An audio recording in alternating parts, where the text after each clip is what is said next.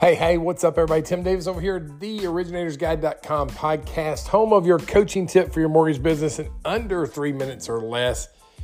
We are sitting here on the brink of turning the calendar over to March, and it is the final month in your first quarter. A really good opportunity to take a look at your numbers year to date. You know, at the end of the year, we all set business plans. We all have goals and aspirations of what we want to accomplish. And it usually starts off with how much volume we want to write.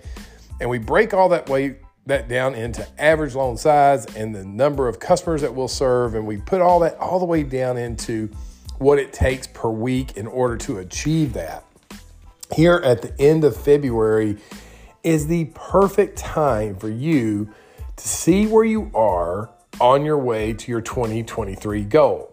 I'm a huge fan of taking your annual goal, dividing that by 4, and busting it into quarters or 90-day sprints, and then taking a look at how close you are to your 90-day sprint goal.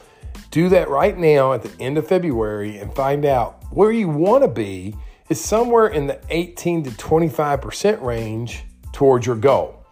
If you fall below the 18% range, it's a really good time to reevaluate. What was your efforts? How was your referral partners? What was the market conditions?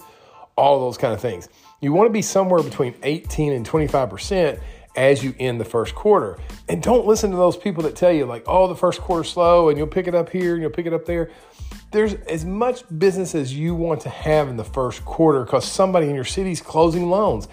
If you're not closing them, they're closing with someone else, right? So what do you have to do to get yourself in the way of those opportunities?